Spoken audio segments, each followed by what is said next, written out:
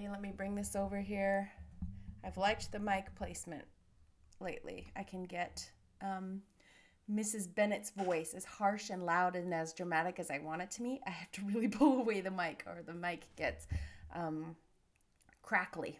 Here we are. Chapter 6. The ladies of Longbourn soon waited on those of Netherfield. The visit was soon returned in due form. Miss Bennet's pleasing manners grew on the goodwill of Mrs. Hurst and Miss Bingley, and though the mother was found to be intolerable, and the younger sisters not worth speaking to, a wish of being better acquainted with them was expressed towards the two eldest.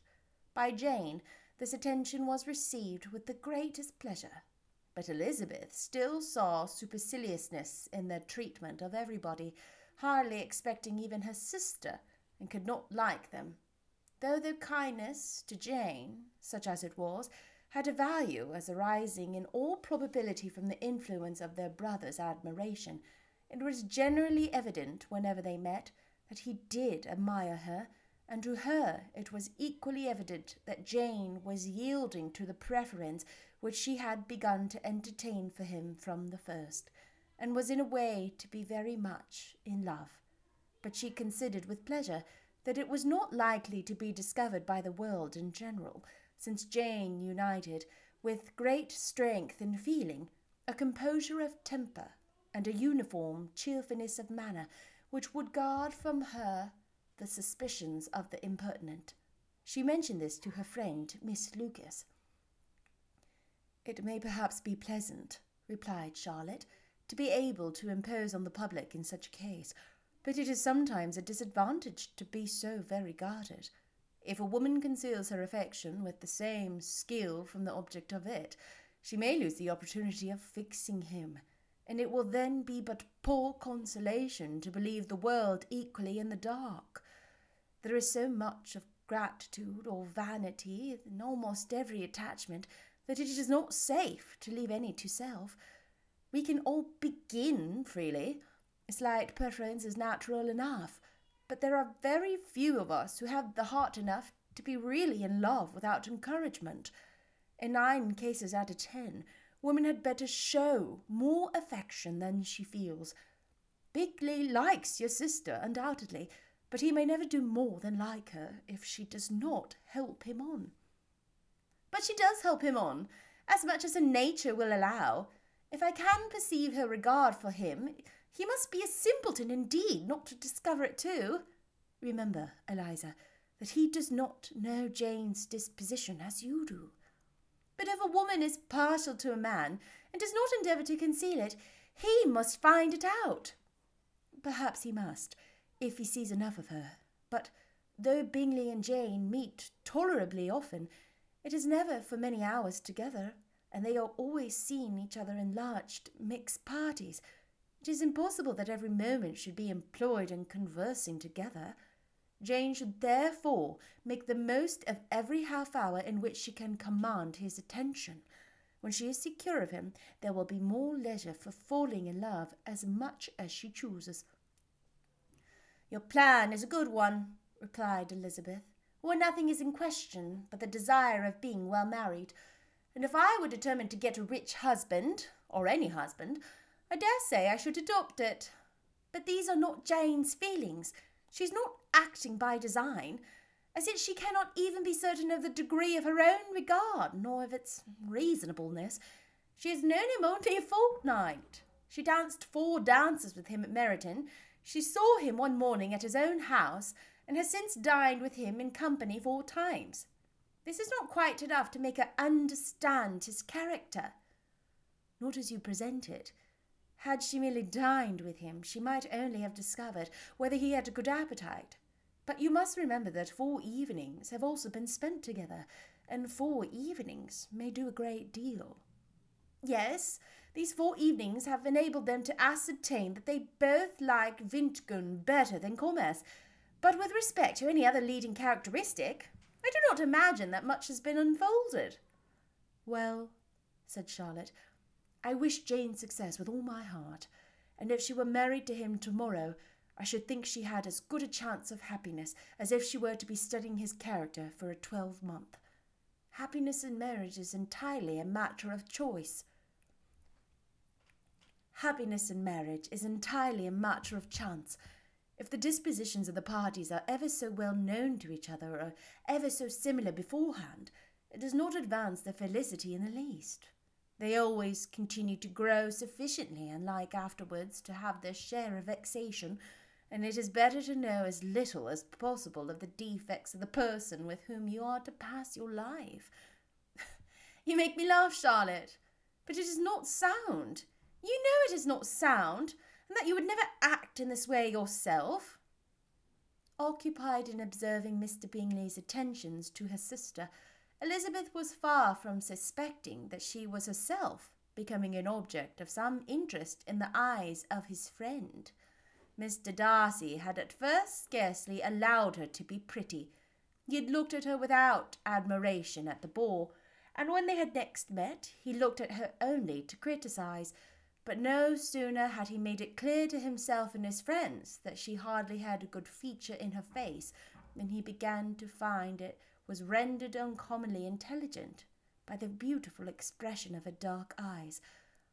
To this discovery succeeded some others equally mortifying. Though he had detected with a critical eye more than one failure of perfect symmetry in her form, he was forced to acknowledge her figure to be light and pleasing, and in spite of his asserting that her manners were not those of the fashionable world, he was caught by their easy playfulness. Of this she was perfectly unaware. To her he was only the man who made himself agreeable nowhere, and who had not thought her handsome enough to dance with. He began to wish to know more of her, and as a step towards conversing with herself, himself attended to her conversation with others. His doing so drew her notice. It was at Sir William Lucas's, where a large party was assembled. "What does Mr. Darcy mean," she said to Charlotte, "by listening to my conversation with Colonel Forster?" "That is a question only which Mr. Darcy can answer." "But if he does it any more, I shall certainly let him know that I see what he is about. He has a very satirical eye, and if I do not begin by being impertinent myself, I shall soon grow afraid of him." On his approaching them soon afterward, though without seeming to have any intention of speaking, Miss Lucas defied her friend to mention such a subject to him, which immediately provoking Elizabeth to do it, she turned to him and said, "Did you not think, Mr. Darcy, that I expressed myself uncommonly well just now, when I was teasing Colonel Forster to give us a ball at Meryton?"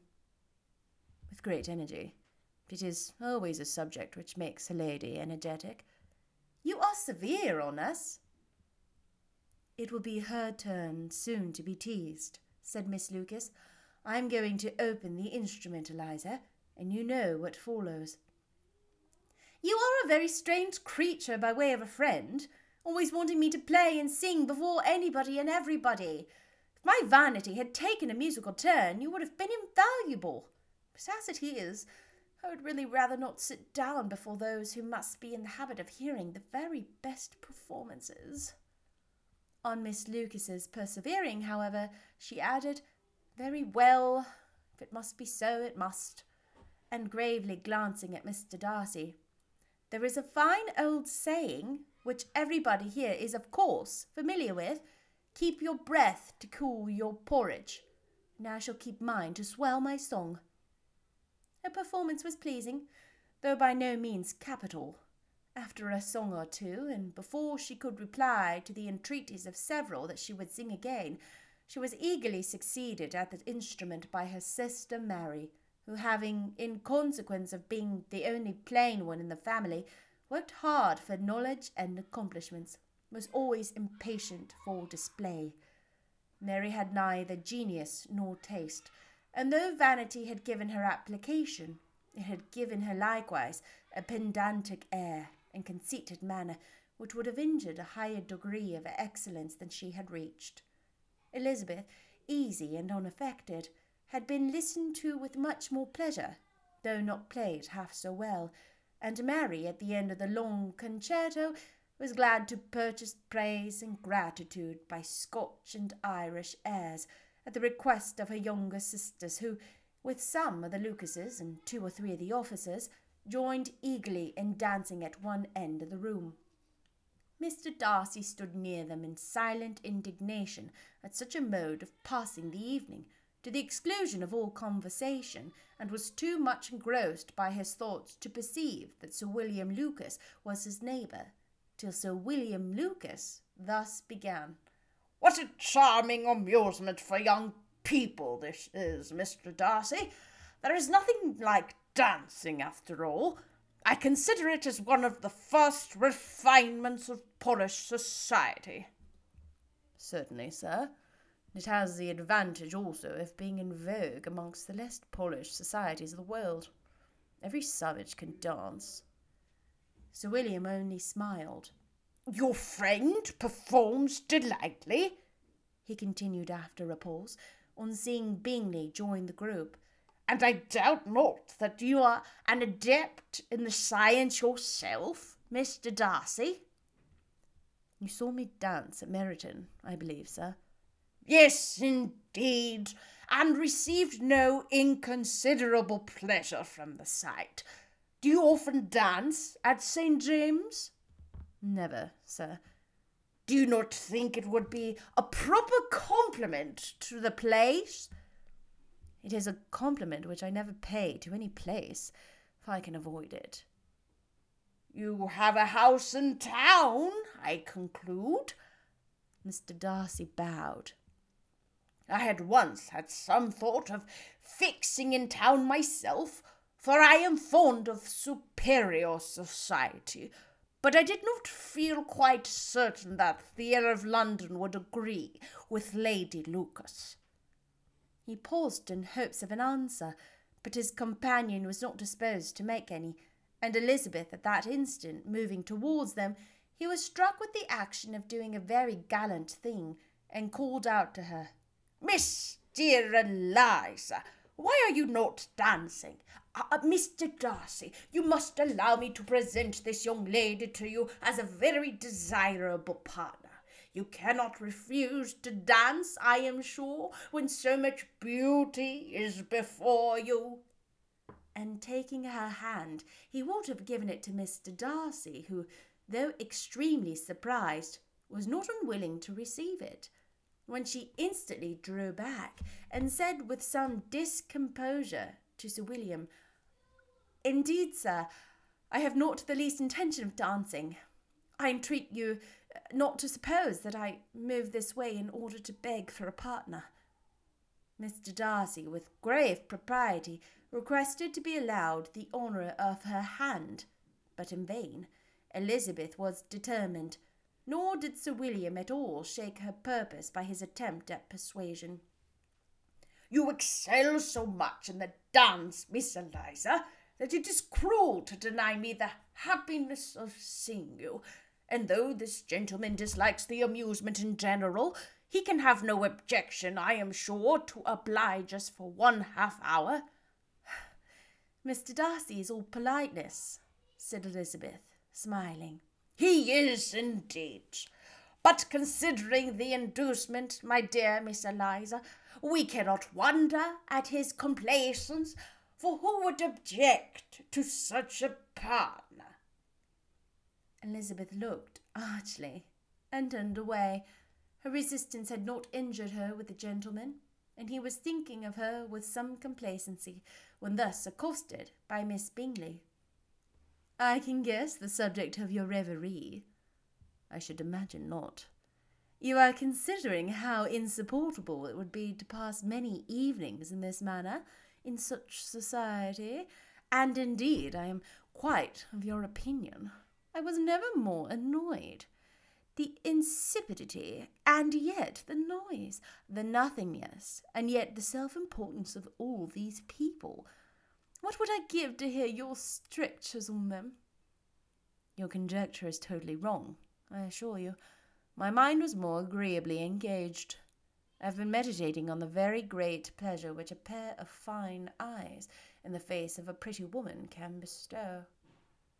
Miss Bingley immediately fixed her eyes on his face, and desired he would tell her what lady had the credit of inspiring such reflections. Mr. Darcy replied with great intrepidity. Miss Elizabeth Bennet. Miss Elizabeth Bennet, repeated Miss Bingley. I am all astonishment. How long has she been such a favourite? And pray, when am I to wish you joy? That is exactly the question which I expected you to ask. Lady's imagination is very rapid. It jumps from admiration to love, from love to matrimony in a moment. I knew you would be wishing me joy. Nay, if you are serious about it, I shall consider the matter as absolutely settled. You will be having a charming mother-in-law indeed. And, of course, she will always be at Pemberley with you. He listened to her with perfect indifference while she chose to entertain herself in this manner, and as his composure convinced her that all was safe, her wit flowed long. Oof!